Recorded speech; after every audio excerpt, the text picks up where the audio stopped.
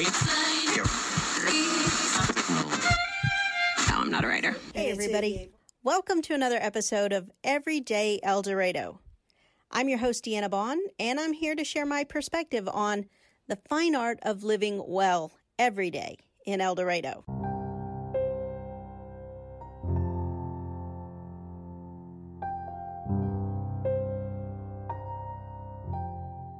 Celebrating 150 years in El Dorado is brought to you by Everyday El Dorado in conjunction with Golden Road Studios, the Butler County Historical Society, home of the Kansas Oil Museum, the City of El Dorado, KBTL 88.1 The Grizz, and our series sponsor, Linda Baines, Realtor with Sun Group Real Estate and Appraisal. We're so very grateful for the support that makes this series possible. Welcome back to the third episode here on Everyday El Dorado, where we are celebrating El Dorado by turning back the clock of time on a hunt for history. If you're just joining us, I'm your host, Deanna Bond, and I'm joined by Suzanne Walenta. Hello. Today our special guest is Ken Spurgeon. Ken is the historical consultant. Is that the right title? That's the right title. Here at the Butler County Historical Society, home of the Kansas Oil Museum, and we are really glad that you joined us. I'm good. I'm glad to be here. For reals, I didn't say that just because it's on the script. I really mean it. Well, good. I'm glad to be here. Thank you. Thank you for being here. So we're really excited about today's episode. Are you ready for the title? I'm ready. Another really good one. Good. I need to read it because I'll forget otherwise. Free State or Bust, the political climate in Kansas Territory, and why the original settlers came to Butler County. It's a great title. It is a great title. It's a great title. To say anything otherwise would be bad manners. Well, I was thinking, how could I shorten it up and it still mean what I wanted to say? Mm-hmm. And I thought, well, it's all going to work. So celebrating 150 years in El Dorado is brought to you by Everyday El Dorado in conjunction with Golden Road Studios, the Butler County Historical Society, home of the Kansas Oil Museum, the City of El Dorado, and our series sponsor is Linda Baines with Sun Group Real Estate and Appraisals. We are very grateful to have the support that makes this series possible. Our community is marking the 150th anniversary of El Dorado's incorporation as a city of the third class, which happened on September 12th, 1871.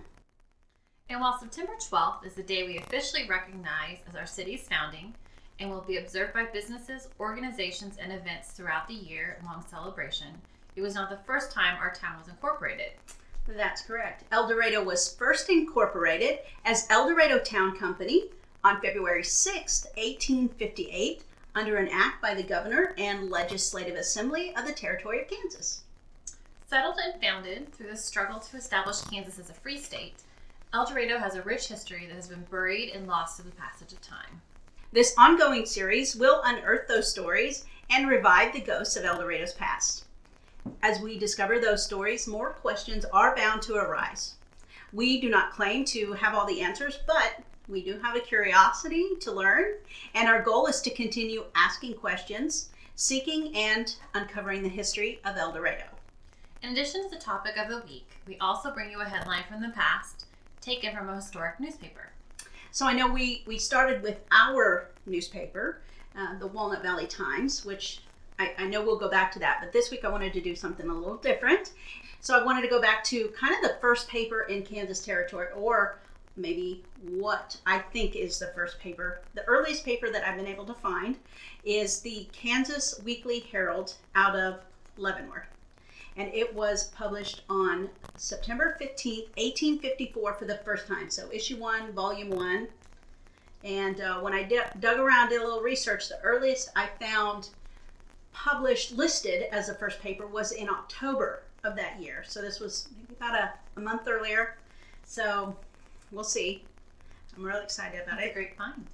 Since I believe this was the first newspaper, I wanted to know a little bit more about it, so I went digging. And it was published every Friday, once a week, and it cost $2 an issue. And that seems like an awful lot for that time. Seems like a lot. Mm-hmm.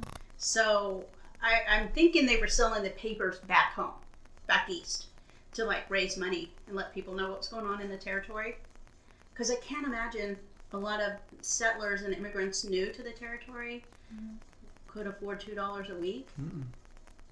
Yeah, I agree. But it is curious. It was Yes. something I was interested in knowing more about. So in previous episodes, we read articles from 1870 about the upcoming election that year, and politics was definitely top of mind for Kansas territorial newspapermen in 1854.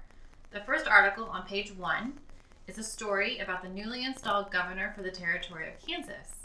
Governor Andrew Horatio Reeder was appointed governor by President Franklin Pierce. He was sworn in on July 7, 1854, but did not arrive in Kansas territory until October.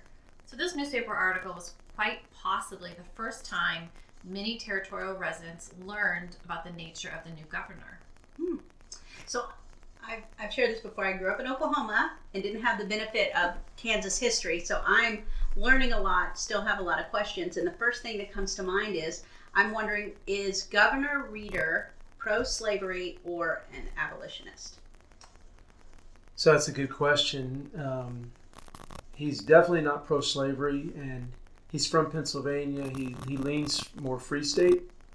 It may be a reach to go as far as to say he's an abolitionist, but he's definitely in his politics a free stater. And Kansas has, during the territorial period, what we call, some people call the graveyard of governors, because a governor comes out, tries to do a job, it's an impossible task. 3 months, 6 months later, he's shipped off, a new one comes in. Reeder's the first one. Reeder probably takes the greatest personal stand of all of those governors, meaning he lets it be known he's a free stater. He's almost loses his life. He ends up running for his life. In fact, he evacuates out of Kansas under the cover of night. So Reeder's definitely a free stater. He's definitely a northerner. And there were others. It's not suffice to say somebody's from the south or the north, because you had northerners who were as big appeasers as anybody, and you had southerners who were law and order, even if they were pro-slavery. So that's why the whole graveyard of governors and all is such a mess. I know we may talk about it later, but really it's a couple of governors in the late 1850s like John Geary, and a couple of others that maybe 2 or 3 that really restore order, and nobody does a great job because it's an impossible task. So, well, what I read of Reeder, I wondered if he was positioned or appointed by Pierce, because Pierce was an abolition, or he was pro-slavery, and did he think maybe that Reeder would fall in that camp? So, it could be said that Reeder's, this is probably a good point since we're kind of focusing on Bleeding Kansas, to say that what happens to a lot of people is you really don't know their politics till they're thrust in the middle. And until they have to pick, till they have to choose. And not that Reeder wouldn't have been known, but he became more known. And some people came to the area sort of indifferent, but they weren't indifferent in 3 months, because you're going to get pushed. And it's hard to sit on the fence. So Pierce was not, some people would say Pierce is pro-slavery. He's an appeaser. He wants to keep winning elections. And being in the Democratic Party, he needs to be an appeaser. I'm not a fan of Pierce at all. But he probably thought Reeder would be more law and order than he was. And that's not fair. Reeder was law and order, but he probably didn't think that Reeder would show his personal colors. And Reeder did. And that's Reeder's admirable for that reason. He's actually a man of conscience. Well, thank you. That was it. I wondered, as I'm first learning about this, if what we ended up having, kind of that, I guess we'll talk a little more about it, but it jumps right to my mind, the bogus Constitution to begin with, because there were so many people supposedly pro-slavery. And I wondered, it just seemed like maybe they were trying to stack, and maybe the government was trying to stack the deck that way for Kansas before it was a state. That they were trying to stack it pro-slavery? I don't know that I see that. I see that, of course, both sides politically are coming. They know that it's a battleground. They don't know how significant of a battleground it's going to be. Pierce would have probably wanted to send people more like himself. I would say that. But yeah, it's, think about it. We can't control immigration today. there's no way you could control in 1854, 1855. So there's no telling who's coming in. Yeah, and so Pierce is going to end up, I think, appointing 3 or 4 of those governors. Then Buchanan will appoint like 3. So. Yeah, that brought up a good point. I messaged Suzanne, was it last night? I was looking at the map of Kansas. We have that little, looks like a bite mark taken out of the corner. And I thought, is that where we have immigrants from Missouri encroaching, trying to take up a little more of the ground? Is that why our state isn't, more square? That's more about a river. Well, that is kind of what she pointed out at some point. I was like, but it did sound like a good theory, isn't it? Yeah, it's a great story. But it's more of a river. Well, that makes more sense to me. But yeah, the immigration, people are coming from all over to come in here. Sure. And that's what we're going to learn more about today with El Dorado and the men who were coming here and why they were coming here. And the Missourians who were trying to come here, that were they wanting to immigrate here, or were they just trying to claim as much land as they could? Just kind of sneak it away. Yeah, you want me to answer that one now? I mean, I don't know. It's just, again, I have all these thoughts that come to mind.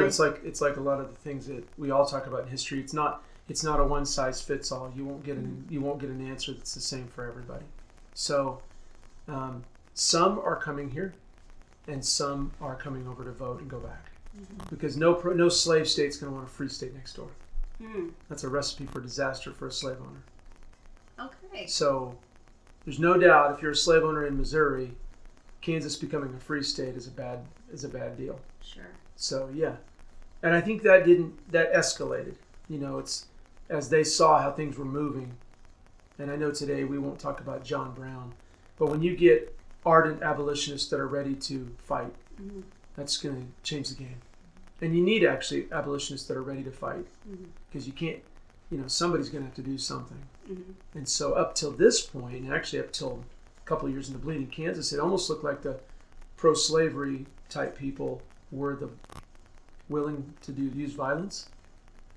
And the abolitionists were praying, seeking, preaching, singing. And that's going to change. It changes in Kansas. Kansas is the place that it changed. Where Free Staters, that's part of why John Brown is so important, because he scared people. He was willing to die for freedom, and that was important. And very much American. Very American, very independent. John Brown wouldn't have cared. I mean, I admire John Brown. At the same time, I understand he did wrong things that can't be excused. But John Brown wouldn't have cared if it was the United States or any other name. People mattered. That's why he's admirable. Because people mattered more than the name of the country. And I think he was about people. And I mean, one historian said that John Brown, lots of people wrote about it, sang about it, talked about it, but John Brown was willing to do something about it. And the difference is massive. One person who physically says, I'm going to go risk it all. And like I said, he crosses the line. There's no doubt he crosses the line, but that has a great impact upon pro-slavery people who probably do think they're going to come over and be intimidating. The intimidation, and then of course both sides are guilty once that game starts getting played of attack and respond. Then it gets ugly. Well, thank you. Yeah. That's a lot of food for me for thought, and I'm still learning. I'm still learning a lot of stuff. We're trying to find a headline from each kind of page in the paper, and this paper is interesting. There's only 3 pages, so I don't know if someone forgot to save the back page, or if they didn't print a back page. Maybe they didn't have enough ads or something. The next issue had 4 pages, but this one only 3. But on page 2, I really like that one of the articles, it says a short chapter on politics suitable for the season. And Suzanne and I were talking in our last episode that history repeats itself. We're back in a political season again, and so I thought this was great. I'm not going to read the whole article, but anybody who wants to take a look at it, it's the September 15, 1854, the Kansas Weekly Herald from Leavenworth, but I like the first sentence says, "People who let politics alone live the happiest and are the most respected." Still true, maybe. So we're going to talk about politics today, and we won't be respected or happy. I'm just kidding. I'm just kidding. We're happy and respected. But yeah, I thought that was interesting, the things that pass as news in this paper. So we have an introduction also on page 2 from the editors. It says introductory. So I just thought that was really interesting because obviously it was an editorial. Mm-hmm. It was from the editors. Right. And they introduced themselves as being Democrats, but being, I think maybe that's what you were alluding to when you were talking about Reeder, and that he was a Democrat, but he was also free state. So maybe he was not pro-slavery necessarily, but for the people to govern. I can talk about that. So I guess that was something that kind of came to mind was, we're all Democrats, because I'm trying to understand, it seems like the parties are flip-flopped. And I was wondering, are all Democrats pro-slavery? Or was there kind of a division, is what I'm understanding? You have like Northern Democrats, Southern Democrats. I mean, is that kind of... Yeah, so once we get... It's complicated. The Whig Party had been a major player from 1820 to about 1850. Well, 1830 to 1850 maybe. The Whig Party is going away. The compromises have led to from the Missouri Compromise to the Compromise of 1850 to the Kansas-Nebraska Act, which is what really puts us in motion. You've had a lot of like political jockeying, movement and whatever, and so a Northern Democrat, the saying Northern Democrat and Southern Democrat is almost not applicable yet in 54. It's very applicable by 60. So that's evolution in the Bleeding Kansas period. So what you have instead is you have diversity in the Democratic Party regarding the slave issue, all the way from very pro-slavery to probably ambivalent. Very few people in the Democratic Party are adamantly anti-slavery or outspoken. So what happens is that element in the country of people who are going to speak against slavery are former Whigs primarily, maybe a Northern Democrat, and they're going to coalesce into the new Republican Party, which is founded in 1854. So many things are happening at that very moment. So in Wisconsin, of all places, little town in Wisconsin, they have the first gathering of the Republican Party. You have a lot of people who, I guess we could call them Northern Democrats, they'll be Republicans in 3 or 4 years. And Abraham Lincoln is one of those. He's a Whig who will become a Republican. He would not be a Democrat.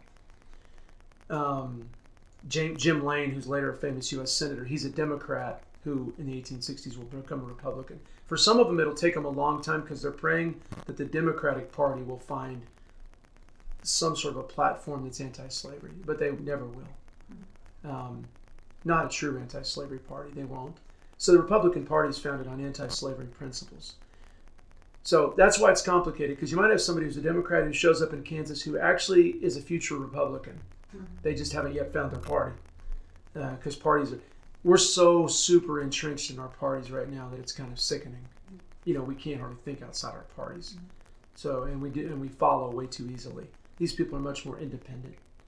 And part of it's because in 70 years of national history, the parties have already changed several times. And even Democratic Party doesn't look like, a Democratic Party in the 1850s doesn't look like the 1830s party, doesn't look like the 1810s party. And like I said, the Whigs are a 25-year party, an outgrowth of the former Federalists. So Northern Democrats, Southern Democrats, it's coming officially, but that won't happen until 1860. And when you have that party splitting like that, you're also creating many Northern Democrats. Most of them will stay Union, but they're going to be the people fighting for the Union that are fighting for the Union, and they're not going to get into slavery very much. But don't sell them out completely. I mean, I always think of a Northern Democrat who said, and you've heard this phrase, but he really wrote it. He said, "A Democrat can stop a bullet as good as a Republican." Some of them were very much for the right things. And again, maybe this is too much information, but some Northern Democrats who were kind of against slavery didn't want to go as far as to be called an abolitionist. I think even even people like Abraham Lincoln were hesitant to be called an abolitionist for a long time because it almost meant you were so radically right. And that sounds weird, but they thought they'd never win elective office if they were called an abolitionist because it was almost like they were way over here.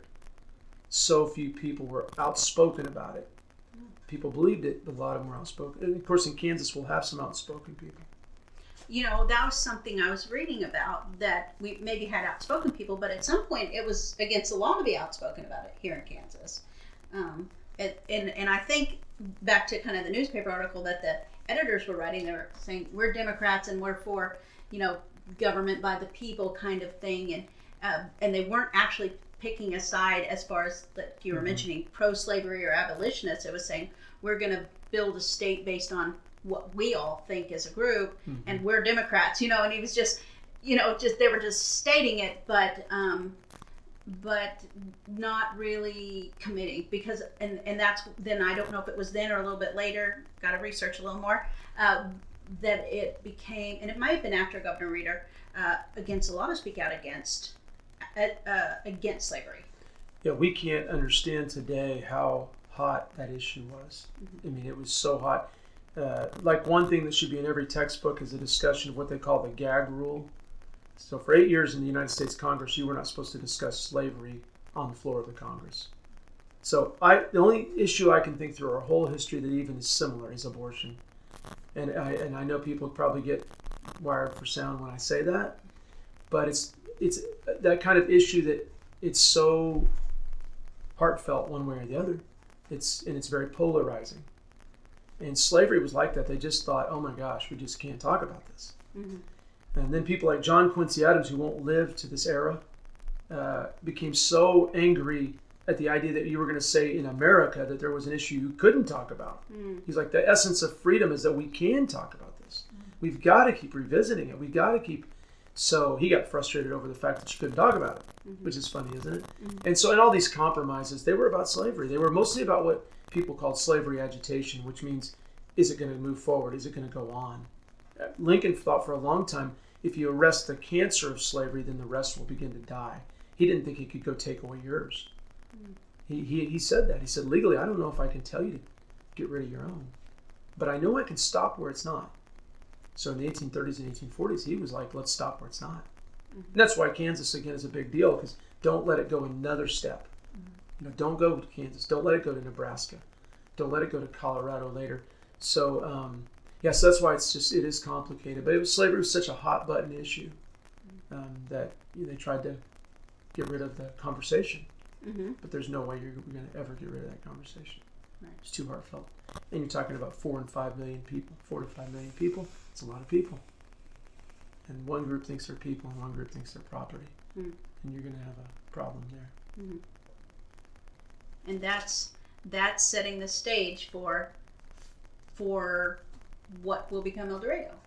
Because, and I'm jumping ahead a little, but I just like where the conversation's going. The men who end up coming to find El Dorado are doing it to expand that free state soil. This is where slavery is not. Let's put a flag in the ground and keep it that way. Right. It is my understanding. Yeah, in the more areas they could people, the better. They say that only about 1/3 of Kansas was founded when we became a state. It's kind of that northeastern 1/3. You can go to the center of the north. You can go to the north center part of the state and almost draw a line to the southeast corner, and that third is the third that's going to be settled, so to speak. There's an article. So on it's on page 2. Also, it's titled "How to Build a State," and it does also again read like an editorial, which I think this whole paper right now is just an editorial. It's more, and it's got some advertising and stuff. But I thought it was a perfect illustration about why the immigrants were coming to Kansas territory, and that's I think what originally got me thinking about that cookie bite out of the corner. They were also encouraging people to come, and so I guess it goes into more questions that I have about. So why was everybody mad then when they did come? And they were trying to make it pro-slavery, and I think when you kind of point out they were coming, but they weren't staying. They wanted to keep their territory in Missouri. It was more like they were trying to grow Missouri into Kansas, right? So that wouldn't be. I mean, some were coming to stay, but yeah, and they realized the numbers. I mean, if you're a northerner, all of a sudden you realize, wait a minute, if 90% of the immigrants are southern, state's gone. Mm-hmm. If you're the other way around, if you're a southerner, you say 90% of the immigrants are northern, state's gone. And you understand it's all related to the balance of power. You wake up one day and you're a southerner, and suddenly there's 20 Yankee states, 20 free states. Mm-hmm. You're done. Mm-hmm. So they know that. They can see the future. They can see that part of the future, that the numbers are important. Mm-hmm. I mean, think about it right now. If you're a Democrat and you say there's going to be 32 Republican states, oh my gosh, and vice versa. Mm-hmm. You're going to go, oh my gosh, the balance of power. Mm-hmm. When we also don't realize in the ideological debate, the balance of power is a good thing. We want the pendulum to move a little bit. Mm-hmm. You don't want to go way up here and stay. Mm-hmm. But an issue like slavery, that's why it's so polarizing. That's not a thing that needs to be like this. That's a thing that needs to go away. Mm-hmm. And it can't stay in this game anymore. Mm-hmm. So you're going to feel very adamant about that. And even though slavery went away, we're still dealing with the after effects of all that even today. Absolutely, yeah. And we're not alone. I mean, every place in the world is dealing with issues of subjugation, even though we don't talk about every place in the world. Mm-hmm. Not here. Right. But every place was, because subjugation was the natural state of those times. Ours was different because it was ours, and it was different because it was racial, more racial, because of the introduction of African slavery to that Western Hemisphere. Mm-hmm. There were other countries in the Western Hemisphere that didn't do away with slavery till after us. But anyway, it became so entrenched into our economic fabric that, but we're definitely still dealing with it. I always tell my students, civil rights started when the Civil War ended, and then it went on hiatus for 90 years. Kind of that gag, not officially, but pretty much. Well, it returned to home rule, and then what they call home rule, which meant states did their own thing, and that happened until Brown versus BOE, and then we reinaugurated the civil rights movement again. So Kansas has always been on the leading edge of things, really. I mean, I take kind of pride in that. Now that I'm a Kansan. I mean, one of the most moving things that I ever saw when I was first studying Bleeding Kansas was one of the first settlers that was killed in the Bleeding Kansas period. And I'm going to misquote his exact tombstone. But he was a 21-year-old or something. And he was a free stater. And he got in the middle of a pro-slavery mob. And he got killed. And on his tombstone, it says that simple phrase, he died for freedom. And, we can think, well, that's just a phrase, but he didn't need to die. That was a white man that came and said, I'm not going to put up with this. And he gave his life. And how many more like that, white and black, that gave their lives for freedom? And so you can't forget those people. At the same time, you can't forget the challenges. You know what I mean? So it was, that grips at you. And as a Kansan, I'm saying that as a 20-some-year-old, I thought, we got an awesome legacy. We didn't get everything right, but we had some people who tried very hard to get it right. So, it could have gone the other way. Mm-hmm. This is a very good lead in to today's topic. We've talked about some great things, and we haven't really got into it just yet. We hope you're enjoying today's episode, which is brought to you by our series sponsor, Linda at sungrouprealestate.com. And we would love to know your thoughts and comments. So if you'll leave us a comment on our Facebook page, Everyday El Dorado, and please subscribe to the podcast or YouTube channel so you don't miss any of these great stories we're covering here on Everyday El Dorado. We're celebrating 150 years in El Dorado. Why would you want to live anywhere else? I know I wouldn't. So in order for us to tell the story of El Dorado, its founding and founders, we need to look at the story of Kansas and its founding and its founders. Ken, will you give us some insight to the Kansas-Nebraska Act of May 30, 1854, which provides for the settlement of the Kansas Territory, as well as a timeline for events that happened in Kansas that led to the Civil War? I know that's a massive question, but... That's a big question. Yeah. You were going to keep your answers brief. Yeah. Well, the Kansas-Nebraska Act was written by Stephen Douglas, who was a Democrat from Illinois. and later an opponent of Abraham Lincoln's in the Senate race of 58 and also the presidential race of 1860. There's always the discussion that Douglas had extra motivation because of his interest in economic things in the West, including the railroad. Some of that may be true, but most of all, he was a politician and he had dreams of national office. So the Kansas-Nebraska Act, essentially, it did allow for the settlement in the territory of Kansas and Nebraska, which at that point went all the way to today's Canada. Basically almost like not quite the Rockies, but almost the Rockies all the way up to the Canadian border. So it was huge.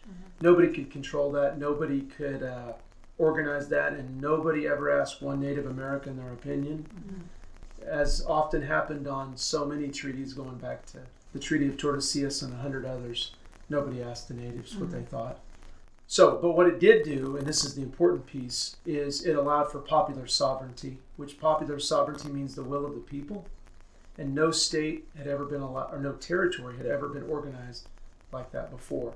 The term had been in that, in some of these compromises, but it never happened. For example, after the Treaty of Guadalupe Hidalgo, which ended the Mexican-American War, supposedly New Mexico territory, quote unquote, and Utah territory were popular sovereignty. But there was pretty much no one there. So there was no fight, and it was too far away. And the only people that really were settled there outside of Native Americans were Mormons, and they didn't care. They didn't care, and they also were monolithic in the sense that they believed essentially the same thing regarding the difficult issues. They weren't like pro-slavery, anti-slavery. They were primarily anti-slavery. And Mormons were not treated very well either. In fact, they did go to the Great Salt Lake, but they weren't necessarily, people were glad to see them go. And I say that as a defense of them in many ways, religiously speaking. So anyway, popular sovereignty finally hits Kansas, and it hits a part of the country, today's Kansas City, Lawrence, Leavenworth, Lecompton, Topeka, which is only 30 to 60 miles from Missouri, which has been a state for 40 years, or 34 years at that point. So, which means you're going to get it peopled. That means that's going to be the area that gets peopled, and that's why that becomes a ground of fighting for people from north and people from south. So over the next 7 years, from 54 to 61, about 200 people die in Kansas fighting each other over the issue of slavery or slavery's agitation. Most of those are fights 2-on-1, 3-on-2, 5-on-2. You know, they're not big battles. Although the Battle of Blackjack in 1856 is what I consider to be the first time people from the north and people from the south fought each other over slavery. So in many ways, that's the first battle of the Civil War era. That happened near today's Baldwin City, about 10 miles from Lawrence, 15 miles from Lawrence. So yeah, and everybody in the world was watching. I mean, the London Times headline, War in Kansas. So it was the only time in our history, in the state's history, where we were on the front page of every newspaper, because how Kansas went might be how the country was going to go. And what was it going to lead to? You know, and famous people came here. Presidential candidates came here in 1860, including Abraham Lincoln, came to Leavenworth. John Greenleaf Whittier wrote about it. You know, Longfellow. These people were writing about Kansas. And, I mean, even the famous speech was given on the floor of the U.S. Senate called The Crimes Against Kansas. And then the next 3 days later, a United States senator was beaten nearly to death because that Senator Charles Sumner said Kansans and Free Staters were being hammered, were being annihilated. The President of the United States couldn't get control. The military didn't know what to do. Sometimes the military would come out and arrest people and then hold them for a week and let them go. Again, one of my mentors, Dr. Miner, used to say, remember when you're discussing Bleeding Kansas, that what is legal is not always what is right. And that line always stuck with me because I just went, whoa, that really is true. You want what is legal to be right, but it's not always. History bears that out over and over and over again. Laws get made that are immoral, and you don't want that. And we're a nation of laws, and not a nation of men. And therefore, that's why being a nation of laws, what law we decide upon really matters. That's why we battle them so hard. So that's an attempt at a summary of it all. No, it's a good summary. That is, and you brought up a couple of things that come to mind. You talked about the people's sovereignty, And popular sovereignty. sovereignty. And how is that related to squatter sovereignty? Is that kind of the same concept? Sovereignty. It's just sovereignty in general. No, you're good. Is people's sovereignty the same as Squatters. Okay, that's a great question actually, because popular sovereignty means the will of the people, whoever the people are that are the citizens. When you say squatter sovereignty, you're talking about the will of the landowner or the homesteader. Person occupying the land. The person occupying the land at the moment. And people could say, well, they're one and the same. I think they're a bit different, because I think claiming land versus legal rights is a little different. Now we're getting into like legal history, which is a little more challenging. But here's the important point. This is why when you get to the point of voting irregularities, you don't want people voting who aren't claiming land. You know, our founders had that moment where they discussed whether or not owning land should be a qualification for voting. We all now go, oh my gosh, that's a terrible idea. But you got to understand, if you don't claim land, you might not stick around, and especially in this era. And you don't want people who show up, do something bad, get out.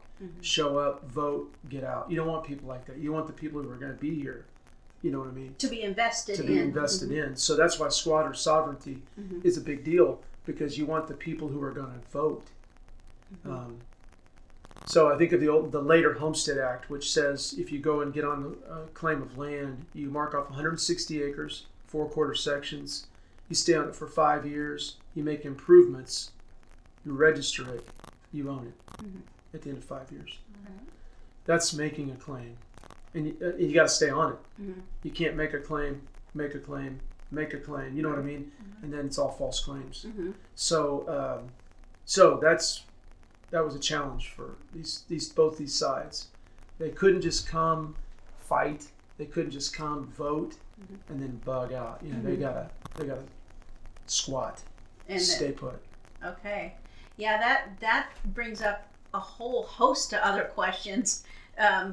Squatters versus residents, immigrants versus, like you said, bogus, non-residents, non-squatters. Sure. You know, for me, and I can see why that was a real hot button.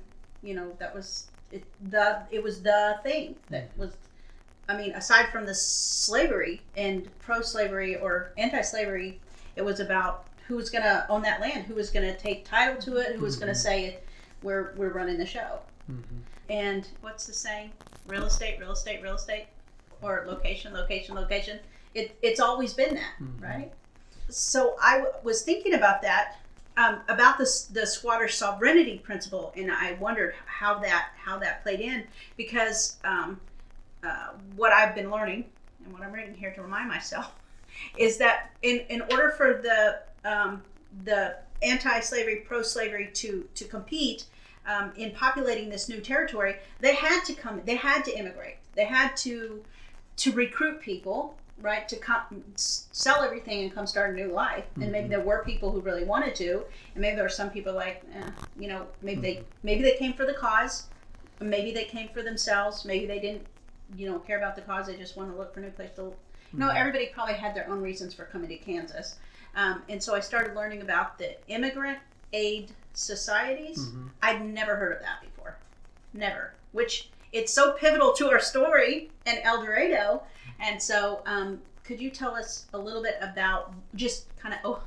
You don't have to keep it brief. You can talk as much as you want. We had such a great conversation with Ken, and we had to break it up into 2 parts. So we are going to stop here, and we'll pick up next week with the Immigrant Aid Society and so much more. Again, you do not want to miss these conversations with Ken, because it is filled with so much great information about the surrounding times in Kansas that led our founders to El Dorado.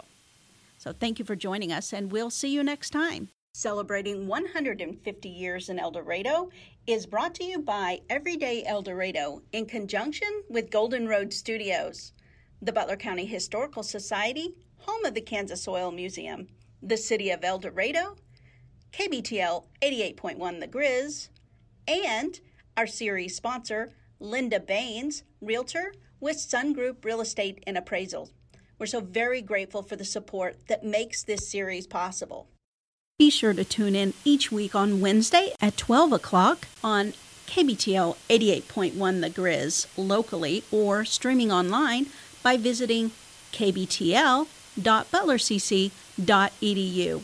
And in the words made famous by Paul Harvey, you'll be able to hear the rest of the story. All views and opinions expressed on this show are those of the individuals expressing them and do not necessarily reflect the official policy or positions of Butler Community College or KBTL 88.1 The Grizz, El Dorado, Kansas, radio for Butler. What up, history? All the books. All I know to say is Ken says. You think he'll want a t-shirt?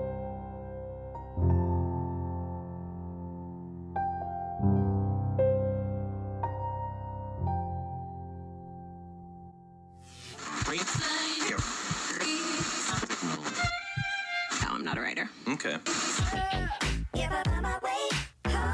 So that's it for me here on Everyday El Dorado, but keep an eye out and an ear open for your source of information on the fine art of living well every day in El Dorado. Have a great day. No, I'm not a writer. Okay.